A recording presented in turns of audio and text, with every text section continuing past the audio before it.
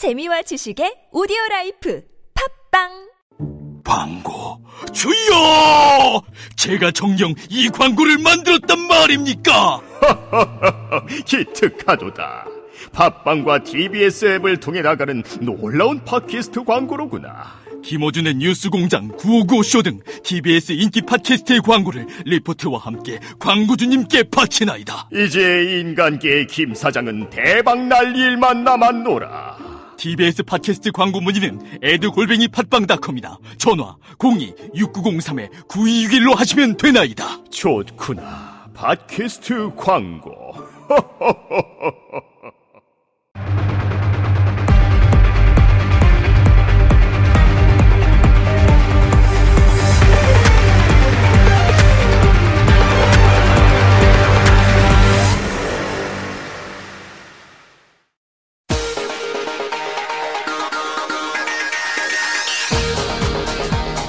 여러분의 오후를 확 뒤집겠습니다. 혼란의 시대, 분노하는 국민의 대변자 정봉주입니다. 우병우 전 민정수석이 청문회장의 모습을 마침내 드러냈습니다. 지난달 검찰 소환 이후 46일 만의 일입니다. 송구하다는 입장 표명을 했지만 레이저 눈빛과 뻣뻣한 말투, 기부스는 여전합니다. 대통령이 탄핵되고 그 일당들이 법의 심판을 받고 있는데도 그는 변한 게 하나도 없습니다. 모든 일은 반드시 바른 길로 돌아가게 마련이라는 사필 규정을 우병우 전 수석, 그는 믿지 않나 봅니다. 12월 22일 목요일 정봉주의 품격시대 시작하겠습니다.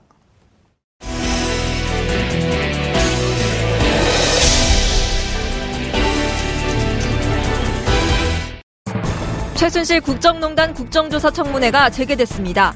오늘 오전 10시부터 현재 진행 중인 5차 청문회에는 그동안 출석을 회피해온 우병우 전 민정수석이 출석해 관심을 모았습니다.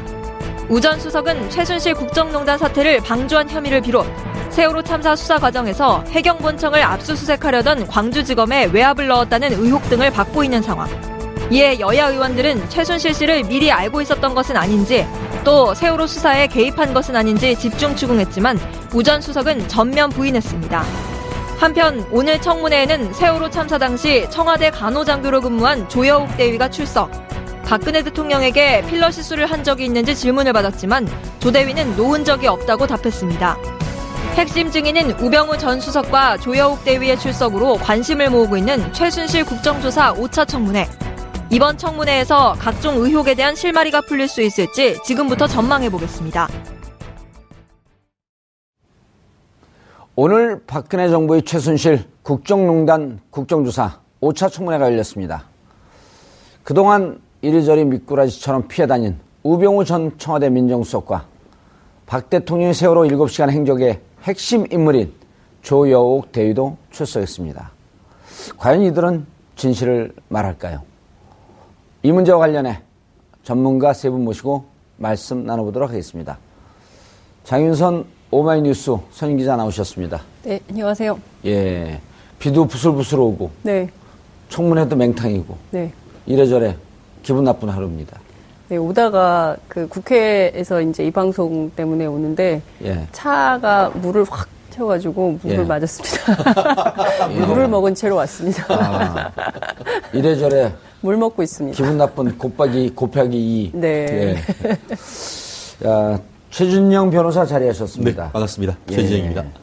최준영 변호사 같은 분들이 국회에 들어가셨어요. 예. 요즘 세상에서 제일 좋은 직업이 뭔지 아십니까? 평론가요. 아니요. 야당 국회의원님들이시죠. 제일 나쁜 직업은 무엇이겠습니까? 여당 국회의원. 그렇죠. 예. 지금 현재 그런 상황이라서. 예. 여당 국회의원도 하태경이나 장제원은 야당 같아 보여요.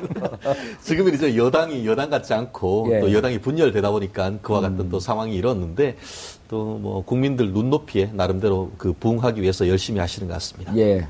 자, 그리고 이경수 교수님 자리하셨습니다. 안녕하세요. 예. 이경수입니다. 문재인 전 대표하고는 안 친하죠? 뭐 친할 기회도 없었죠. 네. 아니 그분 주위에서 맴도는 분이 김경수라 의원이 있어요. 이름이 똑같아서 혹시. 네. 알고 있으다 뭐 봉화 옛날에 봉화 마을에 거제 재단 이사님 하시던 분이죠. 전혀 일면식이 없습니다. 일면식이 없나요? 알지도 못합니다. 외모도 언론을 통해서 전화 통화도 해본 적이 없습니다. 김경수 의원하고 조금 비슷한 외모도 있습니다. 그렇습니다. 아니 근데 지금 이 교수님 말씀 약간 청문회 분위기가 나요. 전혀 모르세요? 네, 모릅니다. 전화 통화한 적도 없고 만난 바 없습니까? 만난 적도 없어요. 언론을 통해서만 한다. 맞습니다. 참 우리가 이렇게 웃고 있을 때가 아니에요. 아주 그냥 답답해 죽을 뻔했다고. 아니 그 청문회 보는 국민들이 답답하면 답답하지 모든 분들 많은 분들이 저한테 문자 보내고 카톡을 보내요. 아 그래요? 안민석 원더러 이거 질의하라 그래라. 박영선 더러 이거 질의하라 그래라. 근데 제가 그분들한테 또 화를 낼 수도 없잖아요. 정치를 못하는 나한테 왜 그러냐. 이럴 수도 없잖아요. 그만큼 국민들이 좀 답답한데 정리를 좀 해주시죠. 오늘 오전 질의가 12시 반에 끝나고 오후 질의가 2시 30분에 시작을 해서 현재도 아마 지금 진행 중이죠? 진행 중에 있는데요. 오전 질의, 오후 질의 지켜보신 분들 아마 다들 우라통이 터진다. 이런 그 답답증을 지금 실시간으로 전부 방송사마다 인터넷 생중계를 하고 있는데요. 댓글창이 너무 뜨겁습니다. 1분에 뭐 100개 이상의 댓글이 막 올라오고 있어서요. 1분에요? 1분에. 그러니까 굉장히 빠른 속도로, 그러니까 다 읽을 수 없을 정도, 그 정도로 이제 국민적 관심이 뜨거운 이런 상황인데, 정작 청문회장 안에서는, 특히 이제 우병우 전 수석에 대한 질의가 집중적으로 진행이 됐는데, 굉장히 꼿꼿하게 나는 잘못이 없다. 나는 여기에 증인으로 나왔을 뿐이다. 심지어 이제 의원들이 몇 분이 계속 혹시 뭐 이렇게 미안하고 사과하고 싶은 마음이 없냐는 투로 질문을 했지만, 질문이나 하시죠라는 식의 투를 보여서 굉장히 거만하다 이런 비판도 받았고요. 그러니까 뭐 국민을 무서워해야 되는 것으로 알고 있다. 뭐 이런 식의 워딩이에요. 그러니까 국민은 정말 두렵습니다. 이게 아니라 국민이 무섭고 두려운 존재입니다. 이게 아니라 국민을 두려워해야 하는 것으로 알고 있습니다. 뭐 이제 이런 식의 말투였기 때문에 아마 청문회장에 계시는 야당 의원님들 같은 경우에는 굉장히 특히 여당 의원님들도 장제원 의원 나오자마자 저하고 딱 만나셨거든요. 야, 무슨 저런 게 다 있냐, 막 이렇게. 무슨 이런 일이 다 있냐, 막 이렇게 정말 답답해 하셨습니다. 최 변호사님. 네. 사법고시 합격증은 법무부에서 주나요? 네, 그렇습니다. 저도 법무부 출신입니다. 거기는 교정국 쪽이고 저희는 법무사법시험 법전력 정책과에서 좀 그래도 받은 어쨌든 것 같습니다. 법무부 우산속에 다 같이 있는데 그렇습니다. 네네. 제가 왜 그 우스갯소리 이 말씀을 묻냐면 조사하는 입장과 조사하는 입장은 창 아닙니까? 네, 그렇습니다. 그다음 조사를 받는 입장은 방패. 네. 오늘 같은 경우는 의원들이 네네. 사실은 검사의 입장에서 피의자 그렇습니다. 혹은 참고인을 조사하는 입장이라고 한다면 네. 미리 충분한 문제를 갖고 부인했을 때 어떻게 치고 들어갈 것이냐. 그렇습니다. 이런 예상 문제가 이씨 나왔어야 되는 거 아니에요? 그렇습니다. 사실 법조계에서는 이런 말이 있습니다. 피자가 붙으면 피곤하다. 피의자, 피내사자, 피고인 이렇게 되면은 정말 그 사람이 설령 대통령이라 한다 하더라도 잘못되면은 여차하면은 그 서울구치소로 간다는 이런 그 부담이 있기 때문에 그럼요. 굉장히 힘들죠. 그렇기 때문에 상당 부분 그 자료를 가지고 있으면서 어떤 준비를 잘 하면은 사실 그와 같은 힘든 심리적 상황이 있다고 하면은 객관적 증거만 잘 들이댄다고 하면은 그 빈틈을 치고 들어갈 수가 있습니다. 그런데 오늘 같은 경우에 봤더니만 일부 야당 의원님들 같은 경우에는 질문을 한 다음에 아니다라고 하면 어떻게 했습니까? 아닌 것을 치고 들어갈 수 있는 다른 2차적, 3차적 다른 카드를 제공을 해야 되는데 제시하면서 계속 압박을 해야 되는데 그래요? 하면서 그냥 넘어가요. 그렇게 되니까 결국 우수석 같은 경우에는 어떻습니까? 사실 평생을 창으로만 살아왔습니다. 하지만 어떻습니까? 지난달에 검찰에 나가가지고 15시간, 실제 어떤 조사를 받았는지 모르지만 이미 한번 예방주사를 받았습니다. 그러다 보니까 그걸 통해서 피의자로서 조사받는데도 상당 부분 면역이 있었는지 모르겠습니다만 이번에도 일부 언론 같은 경우에는 거의 10시간 정도 나름대로 내부적인 어떤 시뮬레이션 훈련까지 했다라고 할 정도로 해서 결국 오늘 전략을 보면은 최대한 답변은 짧게. 그리고 이유도 간단하게 해서 상대방으로 하여금 더 이상 질문조차 못하게 그 말꼬리조차도 못 잡도록 하는 그런 나름대로 전략을 가지고 왔는데 거기에서 어떤 더 이상 나가지 못하는 그래서 국민들이 여전히 답답하는 아까 그 말씀하셨듯이 SNS에 생중계하는데 이렇게 보면 페이스북 같은 경우에는 보면 좋아요라고 하면은 좋아요라는 이런 아이콘이 막 가는데 다들 그냥 그 화난 얼굴들이 막 계속 지나가는 그런 모습을 보면서 국민들 같은 경우에는 굉장히 답답하고 오히려 화났다 이런 그 민심을 읽을 수가 있었습니다. 예. 교수님. 네. 오늘 우병우 청문회예요.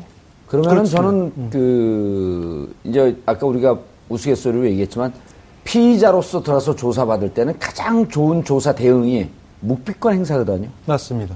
그리고 예, 아니요라고만 대답하고 그 다음에 다시 질문하면 모르겠습니다. 기억나지 않습니다. 네. 이게 답변이란 말이에요. 그렇죠. 근데 우수성은 철저하게 그렇게 준비하고 왔는데 찌르려고 하는 창. 그리고 이제 저는 변호사님하고 조금 생각이 틀린데 아무리 창으로 평생 살아왔어도 방패는 해본 사람이 해보는 거거든요. 맞습니다. 찔러본 사람이 막죠. 그렇죠. 네. 그런데 이번에 보면은 의원들이 찌르는 게 야, 저 솜방망이도 너무 준비한 거 아닌가? 하는 이런 생각이 들었는데 어떻게 보셨어요? 최 변호사님께서 말씀하셨듯이 우병우 씨는요, 대한민국의 엘리트 중에 엘리트입니다. 제가 알기에 무슨 출신 고등학교 수석 졸업한 사람이고, 정말 우수한 성적으로 사법시험을 통과해가지고, 그것도 특수부에서 근무를 했어요. 예. 그래서 아까 손혜원님께서 의원 질문하셨듯이, 노무현 대통령 수사도 담당을 했던 그 검사 아닙니까? 보통의 권력 중에서 엘리트가 아니면 그런 일 잘 안 시켜요. 그런 사람을 앞에다 놓고 질문하는데, 질문이 말이에요. 김기춘 실장 같은 경우는 답변 태도가 어땠냐면 대부분이 기억이 안 난답니다. 그렇죠. 기억이 안 나는 경우에는 바로 몇 가지를 얘기를 해가지고 기억을 나게 하면 돼요. 그거는. 예. 근데 우병우 증인 같은 경우에 답변 태도를 보면 아니다가 많아요. 부인. 그러니까 전면 부인형이란 말이죠. 모르세형이 아니라 부인형이에요. 아니다라고 하면은 그게 아닌 것이 왜 아닌 거 맞다라는 것을 갖다가 증거를 대야 되는데 그거를 못 대고 있어요.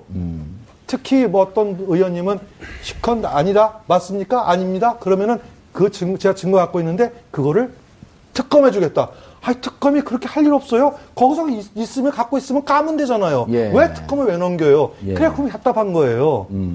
잘못하면 이게 예방수사가 됩니다. 최 변호사님하고 장 기자님 말씀하셨듯이 어차피 또 특검을 갈 가능성이 높은데. 근데 자칫 잘못하면요. 오히려 국정조사를 어설프게 건드리면요. 이게 예방수사가 돼가지고 특검 가서도 이렇게 대답하겠다. 이거 어쩌면 가이드라인을 스스로가 만들어나가고 방어 논리를 만들어가는 그런 역할이 될까봐 굉장히 우려스럽습니다. 사실 이분과 관련해서 좀 안타깝고 답답한 게 사실 굉장히 대비됩니다. 한마디로 검찰 지금 특검에는 어떻다고 합니까?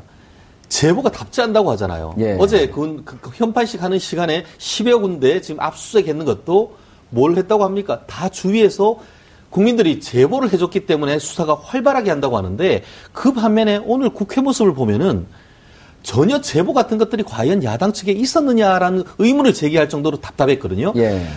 지금 교수님도 말씀하셨듯이 모르세형이 아니고 부인하는 아니요형이라고 한다고 하면은 아니야? 그래? 여기 증거 있어라고 얘기할 수 있는 객관적 증거와 물증, 적어도 관련되는 어떤 신문 기사로와 나왔던 그것이라도 들이대면서 계속 이어가는 그 답변 속에서 허점을 찾아서 날카롭게 찔러가는 그런 부분이 있어야 되는데 그런 점이 특히 야당 국회의원 불로서는 상당히 좀 아쉬웠고 물론 그중에는 검찰 출신 의원님이나 이런 분들은 나름대로 지금 또 선전을 하고 있습니다만 국민들 입장에서는 여전히 국민들 눈높이에는 한참 쫓아가지 못한다. 그렇기 때문에 결국 국민들은 지금 여기에 있는 지금 몇 번째, 지금 5차, 6차 있습니다만 거기보다는 그렇다는 지금까지 왔는 점에서도 맹탕이었다고 하면은 더 이상 기대를 크게 하지 않고 오히려 국민들은 특검으로 가는 그런 상황이 아닌가 싶습니다. 장 기자님, 특검과 국조가 같이 진행되면서 기대를 많이 했었단 말이에요. 그러니까 국조에서 부인하게 되면 또 특검에서 수사를 하고 특검에서 할 수 없었던 정치적인 부분은 국조에서 하면서 이것이 일정하게 손발이 맞으면서 예전에 없었던 그런 큰 기대를 하게 됐는데 오히려 지금 교수님이나 변호사님 말씀하셨듯이 우병우 전 수석에게 예행 연습의 장을 제공한 거 아니냐 이런 비판까지 나오고 있거든요.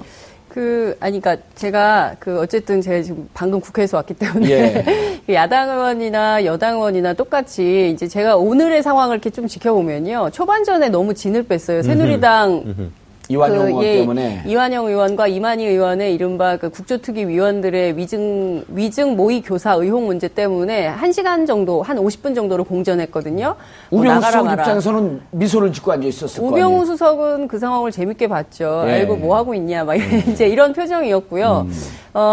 그래서 제가 보기에는 초반에 너무 진을 많이 뺐고, 실제로 그거 문제는 좀 별도로 논의를 하든지 따로 뭐 간사간 협의를 통해서 날짜를 따로 정하든지 이랬으면 좋았을 텐데 시간 허비를 한 문제가 있다. 그리고 뒤이어서 이어진 제가 이렇게 들어보면 뭐 1,600개, 뭐 600개 정도, 1,400개씩 문자가 들어오고 제보는 많이 받는데요. 이를테면 계속 초반부터 우병우 전 수석의 전략이 모르세.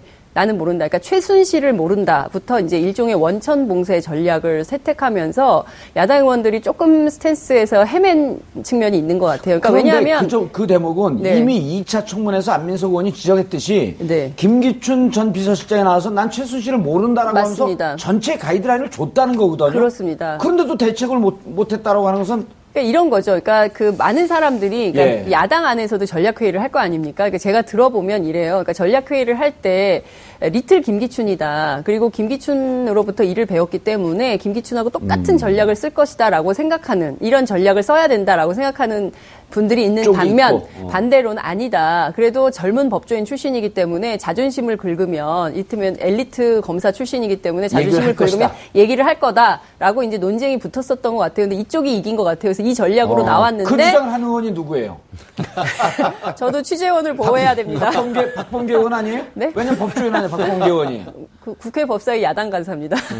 국조특위 야당 간사이기도 하고 그런데요. 이를테면 약간 나이브한 측면이 있는 거죠. 그래서 전략적으로 초동 실패다. 이거는 본인들도 인정하고 점심 드시러 간 걸로 알고 있습니다. 실제 박범계 의원님 같은 경우에는 판사 출신이에요. 맞아요. 판사 출신으로서의 어떤 선의를 바랐는데 이분은 누구죠?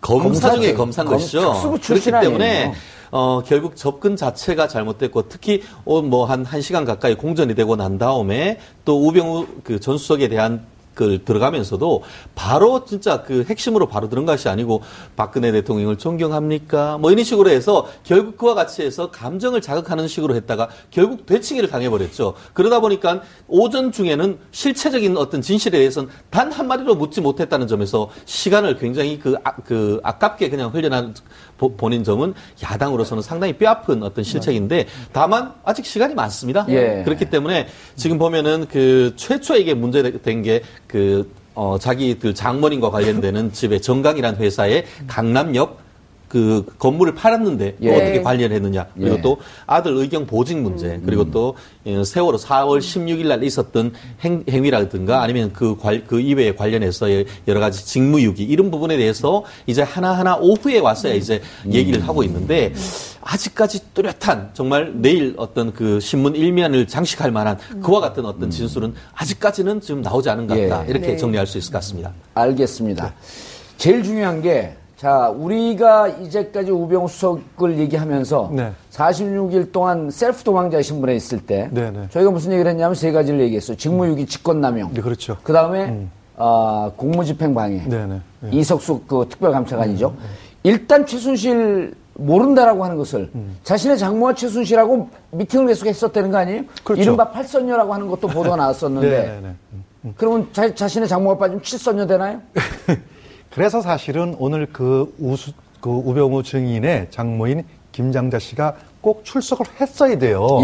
오늘 그거 안 한 것이 참으로 아쉽습니다. 그러니까 예상 문제를 풀었고 참고인은 불렀어야 되는 거 아니에요? 그러니까요. 그러니까 어떤 식으로든 이게 참 이제 이게 국회의원들의 어쩌면 좀 테크닉이 좀 너무 좀 순진하다. 이분들은요 이미 이 사건이 발생했을 때부터 보이지 않는 손해에서 전부 다 기획이 돼서 짜맞추기로 타타타 가고 있어요. 누군지 잘 모르겠지만 누가 하는지 모르겠지만 대강 이제 국민들 아실 거예요. 대창 김기춘 라인, 우병우 라인 이쪽에서 이걸 전부 다 조종하고 있다는 것을 대충 아실 텐데 그러면은 거기에 틀림없이 위증할 것도 뻔히 나오는 거, 거짓말할 것도 뻔히 나오면은 그 위증하는 거 현장에서 바로 잡으려면 누가 있어야 되면 바로 김장래 씨와 같은 분들이 있어야 돼요. 예를 들어 가지고 골프 사건, 골프 회동도 아까 어떤 의원이 물어보시더라고요. 이거 골프 최순실, 김장래 씨, 그 다음에 거기에 같이 이대 교수님 한 분 이렇게 해가지고 골프 친 거 알고 있느냐? 모르겠습니다. 거기서 그러면은 그거를 확인할 수 있는 그 사람이 나와야 되잖아요. 예. 그게 김장 씨잖아요. 거기서 바로 질문 나왔으면은 엇갈릴 수도 있을 거예요. 왜냐면 김장 씨가 이제 고령이니까 예. 순간적으로 나올 수 있거든요. 그러니까 그와 같은 것들이 준비가 덜 된 점들이 굉장히 아쉽고, 그 다음에 아까 우리 최 변호사님께서 말씀하셨듯이 의원님들께서 질문을 하실 때 바로 처음부터 핵심으로 들어간 한두 번 정도 보이더라고요. 예. 핵심부터 들어가면 되는데 빙 돌다가 결정적 순간에 나오려면 시간이 딱 끊어져요. 예. 야, 이거 정말 왜 저거부터 안 했을까라는 예. 참 아쉬움이 듭니다. 그 축구에서 이런 얘기가 있어요. 몸 풀다가 기록 다 빠진다고. 몸 풀다가 기록 다 빠진다고. 오늘 그런 꼴입니다. 결국 7분이라는 시간이 예. 5분 내지 7분 시간이 굉장히 짧습니다. 예. 그리고 결국 그 시간을 이렇게 그렇게 해서 좀 느렸는데, 결국 그 기간 동안에 처음에는 약간 탐색전이 있지만 탐색전을 하고 바로 이제 핵심으로 들어가야 되는데, 예. 결국 우리 영어로 beat around bush라고 해서 예. 변죽만 놀리다가 결국 하고 있는데, 오늘 지금 오후에 지금 조금 전에 들어오기 전에 여기 오면서 봤더니만 이제는 말씀드렸듯이 4월 16일 날 해경에 관해서 압수수색과 관련해서 어떤 지시를 했는지 실제로 증언을 우병우 수석 본인의 이름으로 증언을 통해서 전화한 것은 맞다. 이와 예. 같은 정도에는 나오기 때문에 예. 그런 부분을 어떤 그럼 식으로 전화해서 무슨 내용을 했냐라고 하는 게 나올 거 아닙니까? 네, 결국 예. 그런 부분을 나왔죠. 지금 계속 이제 지금 얘기를 하고 있는데, 그분과 관련해서 위증했다 아니다 지금 계속 옥신각신하고 있는 과정인데, 과연 오늘 지금 시간이 지남에 따라 과연 어느 정도까지 어떤 그 우수석으로부터의 진술을 뽑아낼 수 있을지, 그것이 이제 주목되는 포인트입니다. 최 변호사님, 네. 중요한 거는요. 자, 지금 법적 신분은 국회 국정조사의 증인이란 말이에요. 참고인도 아닙니다. 증인입니다. 그런데 우수석 입장에서는 여기서 까딱 잘못하게 되면, 자칫 잘못하게 되면 피의자, 즉 교도소의 담 안쪽으로 떨어질 위험성이 있기 때문에 네. 목숨을 걸고 나온 거거든요. 그렇습니다. 그럼 목숨을 걸고 나온 사람은 잡으려면 목숨을 걸고 잡아야죠. 그렇습니다.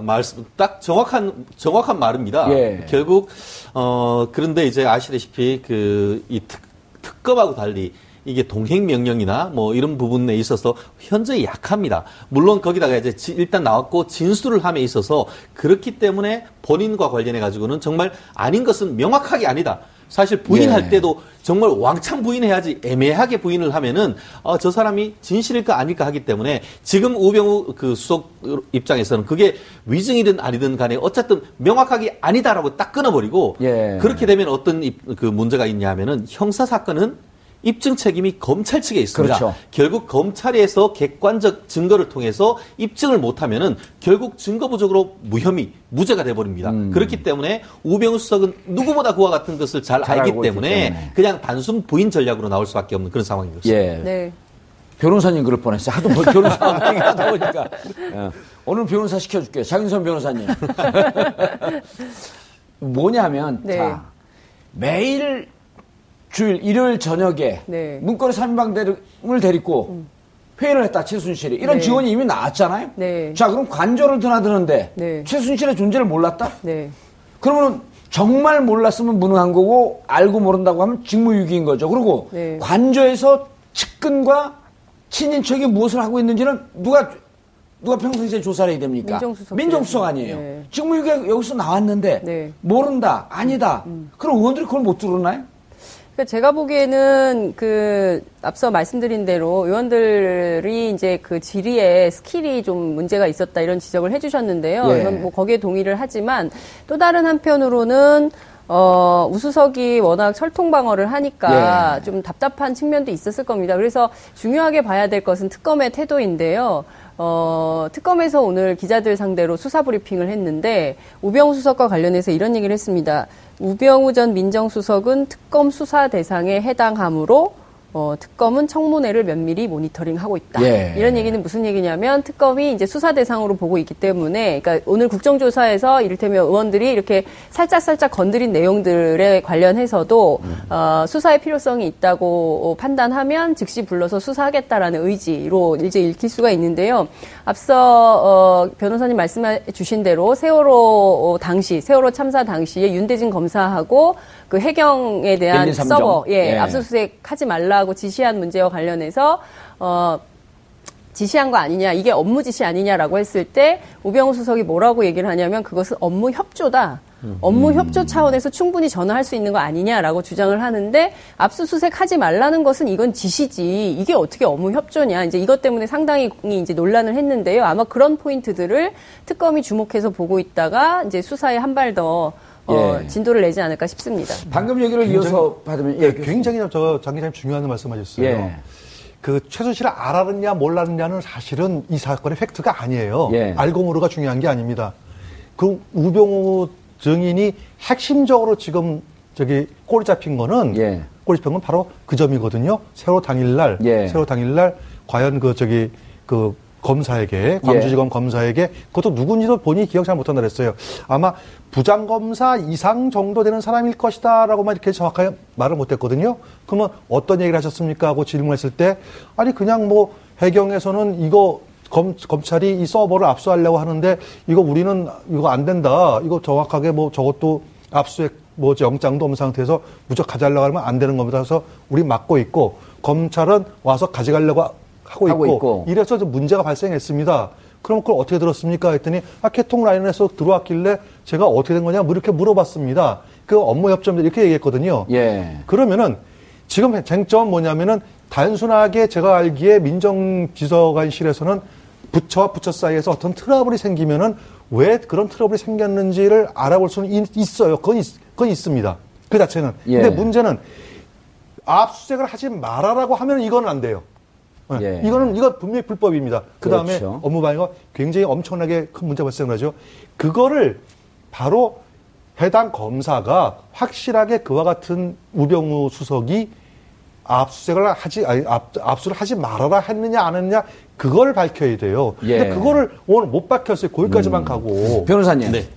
민정수석이라고 하는 것은 각종 정보를 취합을 해서 대통령 친인척 비리, 측근의 비리 이것을 평상시에 수사를 하면서 공직자들의 행위를 바로잡고 자 그럼 이 명령 개통 라인이 있는 거거든요.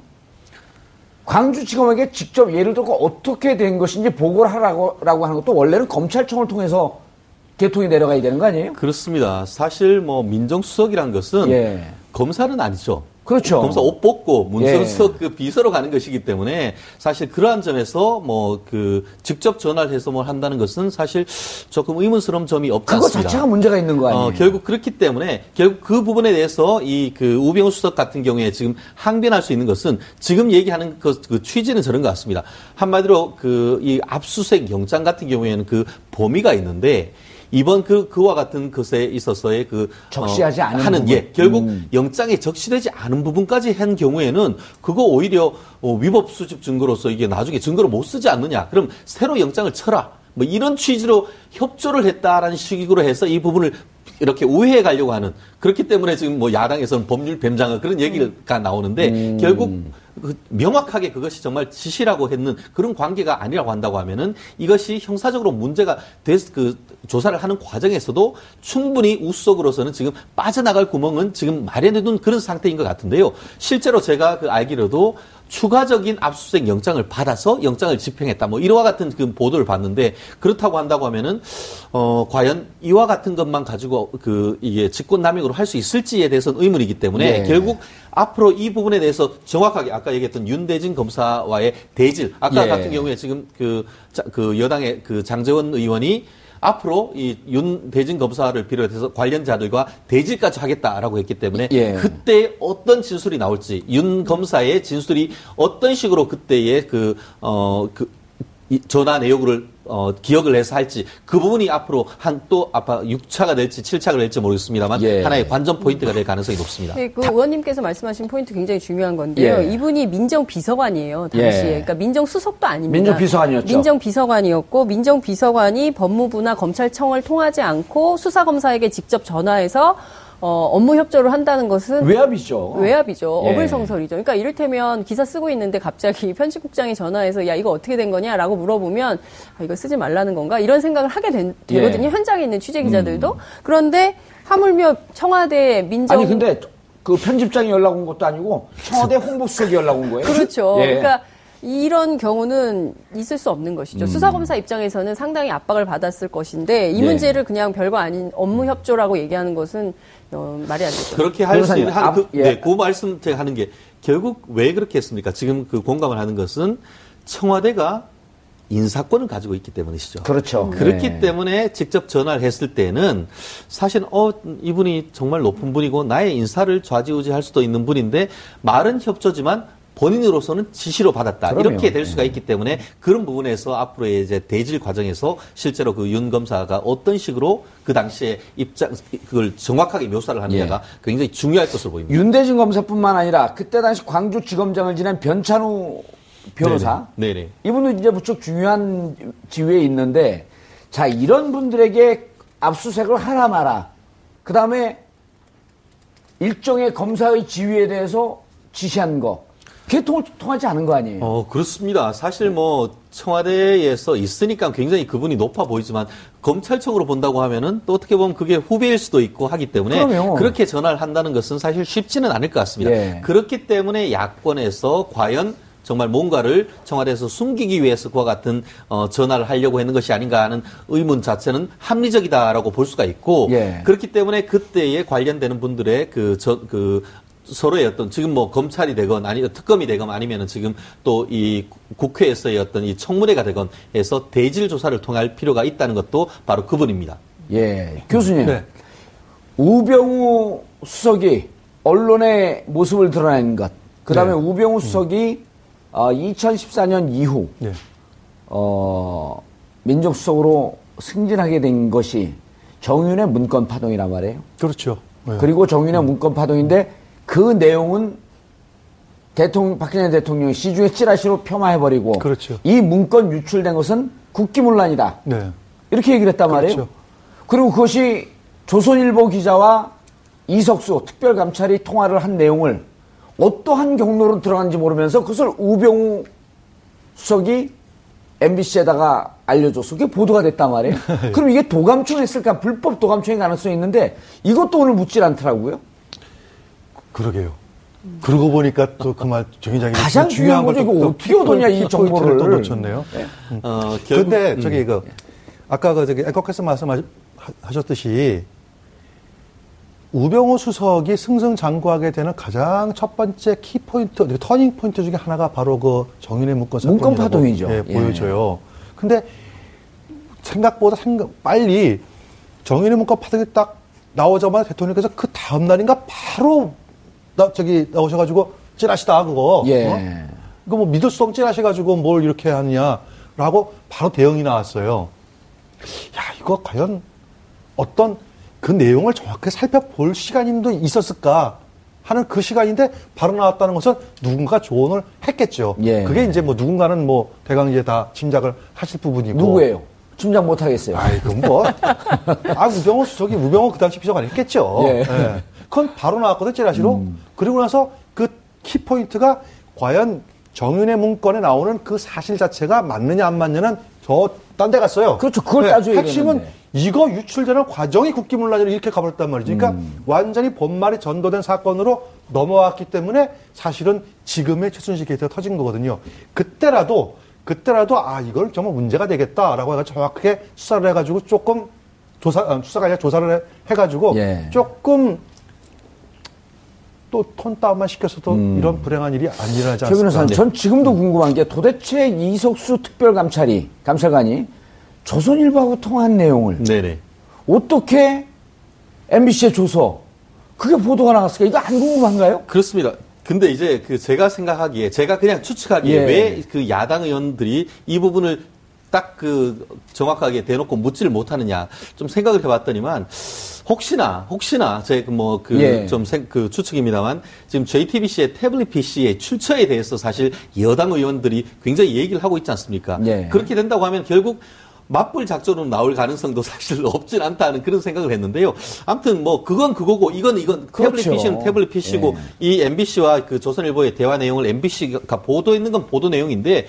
이 부분에 대해서도 밝혀야 될 부분이 있기 때문에 예. 아마 오늘 저녁에는 아직까지 오후까지 안 했다고 하면 하나 아마 의원님들이 준비한 아이템이 다를 것이기 때문에 오늘 저녁에는 아마 어느 순간 어떤 의원님이 이 부분에 대해서도 분명히 질문할 가능성이 높지 않을까 싶습니다. 그때 당시 민정비서관이라고 하는 지위를 이용해서 정보 사이드에서 들어온 국정원이 어디에서 들어온 이 정보를 갖고 이 사건을 왜곡하려고 그 힘을 썼다고 한다면 사실 그렇습니다. 이 내용 자체가 결국은 지금 현교안 정무수석이라든가 관련되는 지금 청와대 내부에 있는 분들에 대한 감찰 내지 이것을 내사를 하는 과정에서 이 문제가 터졌지 않습니까? 예. 결국 그와 같은 것이 문제가 되면서 이석수 전 감찰관은 옷을 벗었죠. 혼자 그렇죠. 벗는 것도 아니고 팀이 그냥 몽땅 다 옷을 벗었는 그런 거기 때문에 그 원인이 뭔지에 대해서는 야당 의원들이 정말 집중적으로 또 포인트를 둬야 될 필요가 충분히 있습니다. 그러니까 오후 질의에서는 그 얘기가 좀 나왔어요. 이른바 이제 국정원 추명호 팀. 그러니까 추명호 8국장을 포함해서 국정원 경찰 정보 사이드에 우병우 사단, 우병우 라인을 만들어서 활동한 거 아니냐. 물론 우병우 전 수석은 부인했습니다만 여기에서 나왔을 가능성. 그래서 추명호 전 국장도 증인으로 국정원 직원이긴 하지만 증인으로 채택해서 물어볼 필요가 있거나 아니면 특검에서 수사를 해야 된다. 이렇게 말씀드릴 수 있을 것 같습니다. 그런데 노승일 K스포츠 재단 얼마 전에 이제 최순실이 전화해서 박영선 의원이 그 녹취록을 푸는 거 아니에요, 국회에서. 그걸 전화를 받은 당사자로 추정이 되는 노승일 K스포츠 재단 부장이 아까 이제 교수님은 최순실과 우병우가 아는 것은 별로 중요한 일이 아닐 수도 있다라고 하지만 사실 이 사건의 핵심에 최순실의 국정농단이 있거든요. 네, 그건 맞습니다. 근데 최순실의 존재를 알고 최순실이 물거리 3인방에 대해서 업무 지시를 하고 있는 것을 방치했다. 이건 심각한 직무유기고 국정농단을 방조한 거거든요. 그건 맞죠. 근데 지금 오늘 뭐라 그랬냐면 차은택 법적 조력자 김기동 저하고 악연이 있어요. 옛날 BBK 조사할 때 최재경 바로 밑에 있던 검사입니다. 그거 맞죠. 이 김기동 변호사 이제 옷을 벗었죠. MB 정부 때 승승장구하던 그 김기동 변호사를 우병우가 소개시켜준 것을 알고 있다. 근데 우병우 증인은 아니라 그러잖아요. 예. 자기는 그런 사실이 없다 그러잖아요. 네. 그러니까 둘 중에 하나가 거짓말 한 거야 이제. 그렇죠. 네. 근데 이 부분에 대해서는 저도 얘기를 들었습니다. 처음에 노승일 씨가 참고인으로 나왔는데 질문하는 과정에서 증인으로 신분을 바뀐 다음에 선서를 한 다음에 증언을 했죠. 그런 다음에 우병우 수석과 대峙를 하도록 했는데요. 사실 지금 그 두 내용을 봤을 때는 둘 다 자기가 아는 대로 진술을 하고 있을 가능성이 있다라고 하는데요. 왜냐 하면은 지금 노승일 부장 같은 경우에는 뭐라고 얘기했냐면 제 기억에 자기가 차은택과 K미르 재단의 이성한 총장, 미르 재단의 사무총장이 얘기를 하는 것을 우리 고영태 씨로부터 통해서 들었다. 이렇게 얘기를 했기 때문에 결국 노승일 부장 이 본인이 직접 들은 것이 아니고 이 고영태나 이런 사람으로부터 전해 들었다라는 거기 때문에 결국 진실을 알기 위해서는 차은택, 이승한 미르 재단의 사무총장, 전 사무총장, 이 사람들과의 대질이 앞으로 있어서 우리가 형법적으로 얘기하면 이른바 전문 증거라고 합니다. 들어서 들은 증거를 또 한 번 들어서 했기 때문에 실질적으로 최초에 그와 같은 얘기를 했던 차은택이라든가 아니면 고영택 아니면은 이성환 이 사람들을 불러서 정말 우병우 전 수석이 차은택의 변호인을 소개시켜줬는지 그리고 직접 만나는 과정에 우병우 수석의 이 명함을 줬는지 그 부분을 물어보는 것이 그걸 통해서만이 정확한 진실을 밝힐 수가 있다. 저는 그렇게 생각을 말씀드릴게요. 지금 이번 청문회 보면서 느끼는 게 고영태 씨가 진실을 얘기한다고 보세요? 완전히 좀 말이 바뀌거든요. 태블릿 PC 최순실 사용한 한 거다 모르겠다라고 하는데 검찰에서는 맞다고 그러고 그 다음에 또 엉뚱하게도 어디 언론하고 인터뷰하면서 또 의혹도 짜맞추기 의혹도 제기하고 그래서 저는 어쩌면은 고영태에 의해서 이번 청문회가 완전히 농락당하는 게 아닌가 하는 그런 의심도 좀 듭니다. 예. 예. 결국 맞습니다. 그렇기 때문에 지금 말씀드렸듯이 전한 말이기 때문에 결국 당사자들 불러야 당사자들을 된다. 예. 진짜 얘기했던 당사자들 정말 명함을 주고받았다고 하는데 그 명함이 있는지도 제시할 수 있을 정도의 야당 의원의 정보력이 필요한 시점이다. 그렇게 생각합니다. 알겠습니다. 네. 전망은 어떻게 되세요? 청문회. 오늘 왜 멍 때리고 있어요? 아니 마치 빨리 끝낼 것처럼 하시더니 갑자기 네. 질문하셔가지고 예. 어떤 전망? 청문회 오늘 예. 청문회요? 우병우 청문회. 저는 지금 평일에 찾아낼까요? 그 오후 들어서 뭐 보다 집중적인 질의가 있겠지만 다른 건 몰라도 군 개입, 군 예. 인사 개입과 관련해서 그리고 앞서 광주지검. 아니요. 그건 이제 세월호 예. 얘기고요. 군 인사에 개입한 정황, 그리고 예. 특히 장성급 인사에 개입한 정황이 이제 주장이 됐는데 그와 관련해서 어떤 내용이 나올지 집중적으로 좀 봐야 될 것 같고요. 예. 중요한 거는 우병우 전 수석이 오후 들어서 특히 이제 저녁으로 갈수록 피로도가 있기 때문에 예. 말이 왔다 갔다 하면서 또 다른 그 김기춘 전 비서실장처럼 막판에 증거가 나왔을 때 부인할 수 없는 증거가 나왔을 때는 무너지지 않을까 이런 기대도 해보는데 지금까지 보여준 태도로 볼 때는 예. 야당 의원들이 지는 싸움이 되지 않을까 이런 우려도 듭니다. 알겠습니다. 우병우 전 수석 직무유기, 그다음에 직권남용, 공무집행 방해 이 혐의 중에 어느 것 하나라도 파고 들어갈 수 있는 야당의 강력한 창을 국민들은 지금 이 시점에 기대하고 있는 것 같습니다. 한 발 더 깊이 들어가는 시사 분석, 여러분은 지금 생방송으로 진행하는 정봉주의 품격시대와 함께하고 계십니다.